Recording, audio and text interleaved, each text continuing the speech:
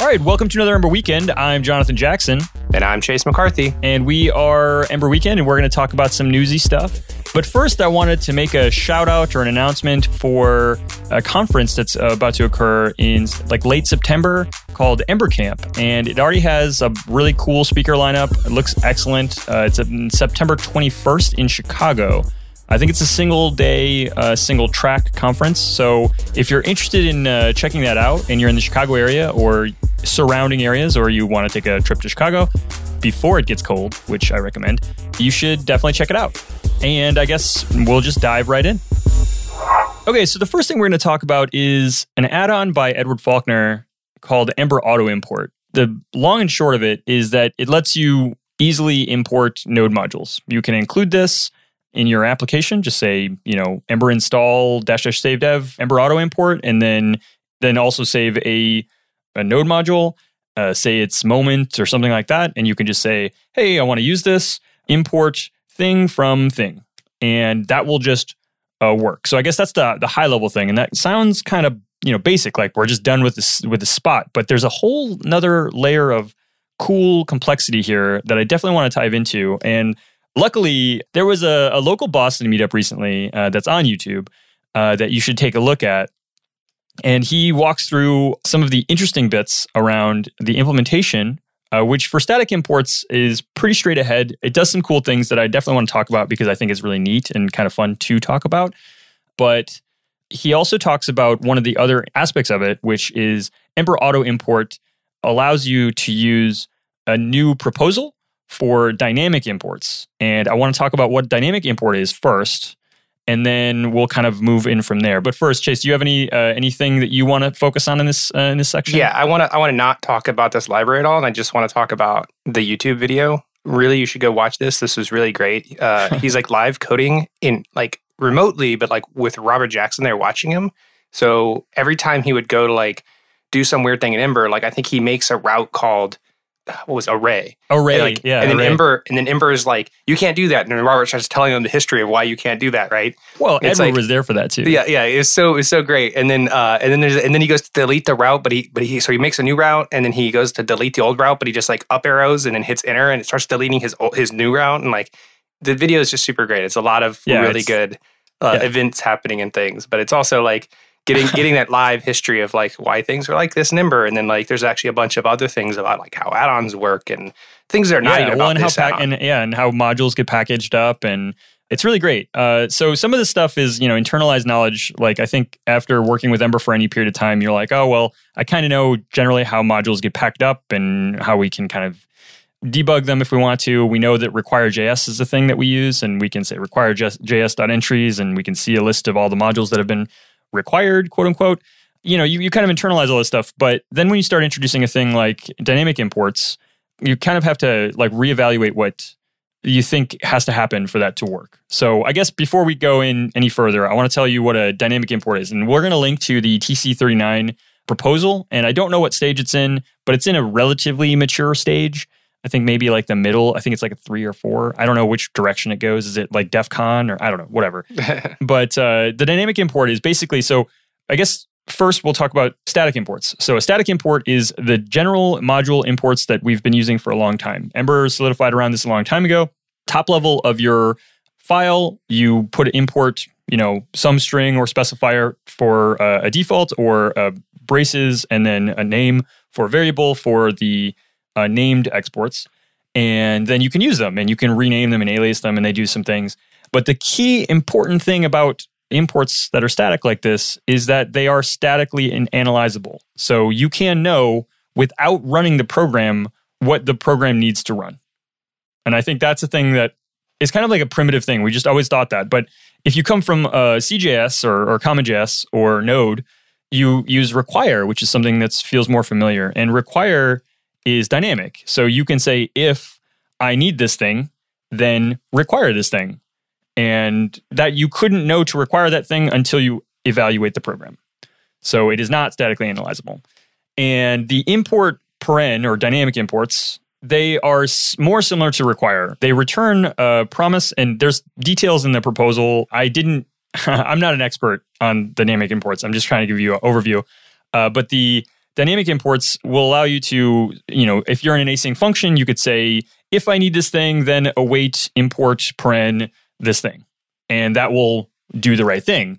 So basically, when we talk about that in terms of Ember using it, and specifically Ember auto import, what does that mean? How would you do that? Well, Ed talks about that in this talk. That's awesome. I totally recommend you watch it because it's way better than what I'm going to be describing. But basically, when it encounters that import statement, it makes a request for an asset that the build tooling knew to put the asset there because it's detected the import paren. And then it makes a request for the asset and it makes it available when the import is reached in the actual running of the code. So there's two components. There's a build time where it has to say, anytime you see import parentheses, I need you to write the asset that is pointing to the assets folder so that it's available in the browser.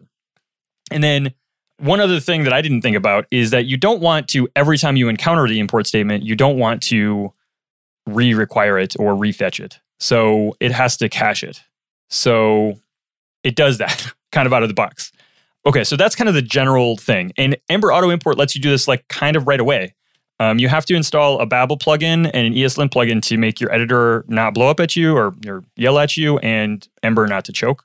But once you do that, you can just start chunking your code in this way. So when you have libraries that you only want to include in one section of the code, you can just say import if I need this thing. And if I don't need this thing, then don't import it. So if you're using Moment, you include Moment. And if you're not using Moment, you don't include Moment. That's a really cool thing. So I don't know, Chase, do we want to talk about the actual like nitty gritty or do we want to kind of leave that into the video? I don't want to go too deep. I mean, you should definitely watch the video. It's way too much for us to cover. But the interesting thing about it is that under the hood, it's actually using Webpack because Webpack has this dynamic import built in. So he didn't actually have to write any of that code, which is like the best add-on.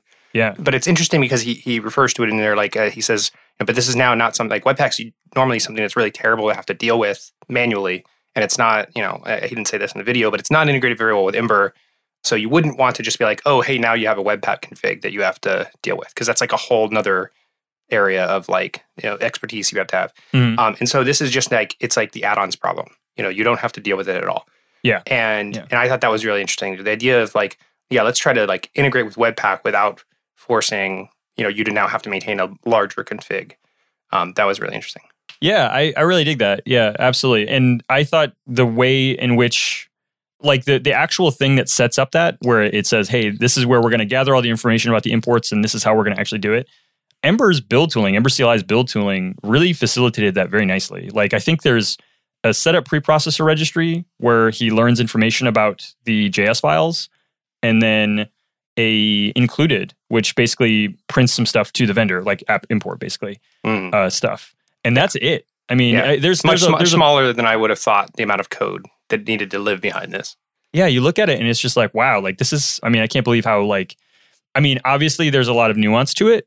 So I'm not saying it's easy, but like it's readable, it's understandable. Like he actually even added some comments in the code that you can read and be like, oh, well, this is where we introspect the JS and this is where we print it out. And we're using this, that he uses a tagged template to build the modules, but they're HBS. So he can actually iterate over the different modules and create another entry for it, like right there in line. And that all happens at build time. I don't know. It's just cool. Like it's one of those things where you like look at it and you're like, man, Ember is cool. I like working with Ember. I like seeing Ember. I like looking at things like that. It was a really great talk. Yeah. And then normally I go to those too. Normally I'm at the Boston meetups and I missed this one. I'm really sad about it. Oh yeah, it's really close to you now, right?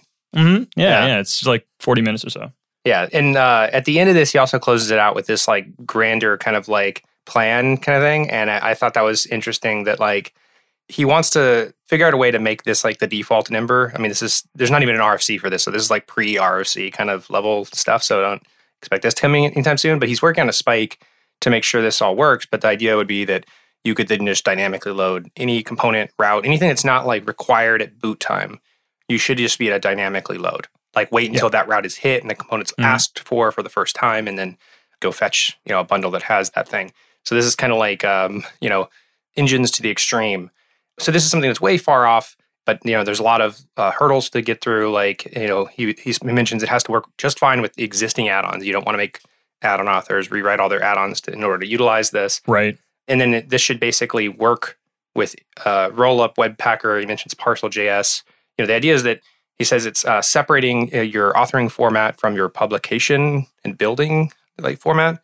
So that's basically I like that idea of, man, that's a $10 phrase if I ever heard one. Yeah, yes, exactly. I have that line and I'm still trying to understand what it means.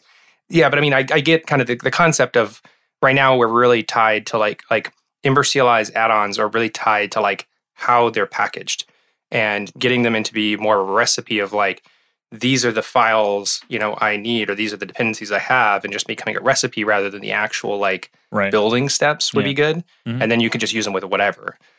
And so, yeah, I mean, this is a much larger goal, but obviously, he's making pretty good headway into that. So that's great. Can't wait to see the this spike that you mentioned.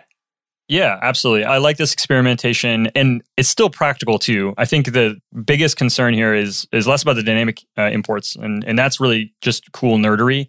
But the static imports is just, hey, I want to use Moment, and I don't want to rely on whatever, or I want to use this small utility function to add two numbers together. And there's a node module that already does this. It already adds two numbers together. Well, rather than you having to jump through a bunch of hoops to build a little add-on that will just do it, you just say, hey, I want this thing. I'm going to add an Ember Auto import, and now I have it in my app. And static imports just work out of the box. So it is intensely practical in that way, and then experimental in the import paren, the dynamic imports. So I was really pleased with this. This is a super, I'm very excited about the potential wins and optimizations you can do here. If you are being very thoughtful, you could really trim down your overall payload. And I think that that's really exciting. So definitely check out the YouTube video though. So we just gushed about it for a little while, but the YouTube video is a really fun watch, and it's a lot of live coding, and it's practical. There's some conversation, so I definitely recommend watching that. It was great. And awesome organization at Boston Ember as well. I've been blown away by how good those meetups have been. And the last thing we're going to talk about, because that last one took a long time, is we're going to talk about this post by Melanie Sumner. This is... Friend of the show, Melanie Sumner. Right. We've already mentioned her once. She has this blog post. It just came out a few days ago, so this is probably the first place you're hearing it, except for the fact that it takes us another week to actually publish this episode. It's about why she chooses Ember, and it's a really interesting post. One, it's a different perspective than I think I have, because she's more from the corporate world, and I've generally worked for smaller consultancies. So her reasons for choosing it are not the same as mine, but we both still agree that it's the best solution most of the time. And an interesting way of describing it was, she was saying Ember was like her, and she says, I'm determined, I'm reliable, I have grit, I can bend but not break. And I like that I can bend but not break. The idea that Ember is locks you into somewhat of a convention, but it has so much flexibility to just do whatever you could imagine. With this thing with Edward Faulkner, I want to use Webpack in some weird spot in my app, and it totally gives you hooks already for that. Yeah. So I love that description. Yeah, we were already talking about how Ember already had the hooks that made the thing we talked about and gushed for a while, made that really kind of easy, simple. You didn't have to rewrite the entire engine to do it. So yeah, the bending and not breaking is a thing. I wanted to call specific attention to the first bulleted thing, where she talks about all of the different things that she ended up doing over and over again throughout her career. And it's things like project file scaffolding, figuring out testing strategy, and then iterating in a design language, routing, etc. But then she gets to one section where it's hours in meetings talking over every one of these things in painful detail. And I think this is the thing where you and I, Chase, we have a little bit of a different perspective, because usually we're working with small consultancies and we're iterating. And I think that in a corporate section? What do the corporates call them? Corporate departments? Something. Yeah, I guess. Yeah, departments. Sure, why not? That definitely happens, of course. There are tons of meetings. I've worked for a lot of corporations and within a lot of companies, but usually the decisions around these language / framework / project details are usually something that I have a little bit more influence on, and it's usually a little bit more standardized. And I think that's largely due to Ember, but whatever. But what I wanted to call specific attention to is in the corporate space, yeah, hours and meetings for sure. In smaller companies, often those meetings just never take place. And then instead of having some vision that exists and is generally universally applied, or at least should be, and there's a document where you can say you should make this look like that, or this file goes here.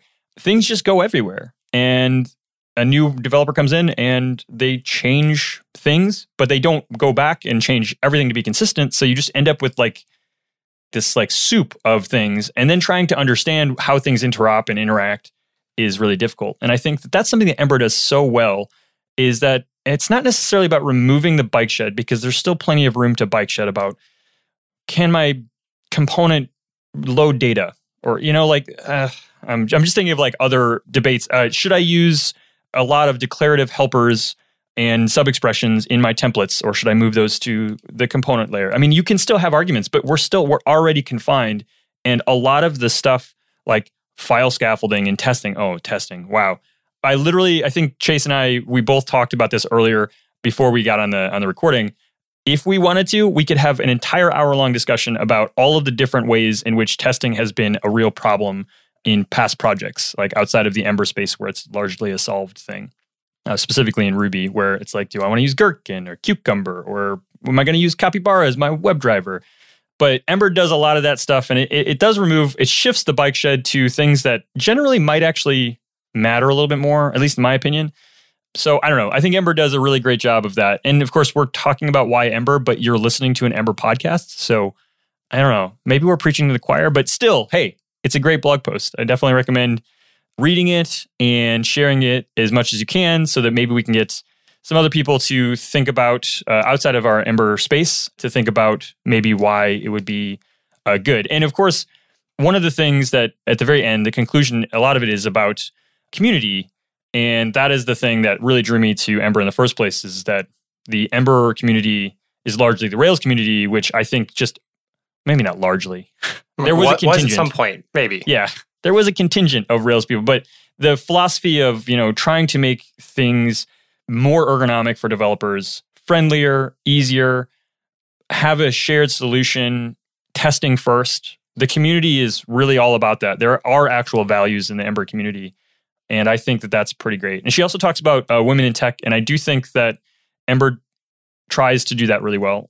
And not being a woman in tech, I can't tell you how well that is, but it's definitely an effort. It's definitely a thing that they're conscious and intentional about. And I think that's pretty great. So generally speaking, I just really like this blog post. So I really encourage you to read it and then maybe share it to the broader community, see if we can't get some people thinking about Ember again. All right, and that's all we have for this week. Tune in next time. We will definitely have much more news. And actually, potentially coming up soon, we have some more RFCs to talk about. And speaking of that, this next episode is going to include Robert again. He's going to be recurring every other episode, I think, as best we can. So if you have questions that you want to have us discuss on the podcast for the following episode, tweet at us and we'll start collecting a list. You can also find us at the Slack channel topic-Ember Weekend if you want to follow along. That's really more of a place where if you want to ask a specific question about an episode, that's kind of a good place to do it. Really up to you. But if you're thinking ahead and you got this far in this podcast and you're thinking about next week and you have something on your mind and you want us to discuss it, please just let us know. And that's all we have. So I'm Chase McCarthy.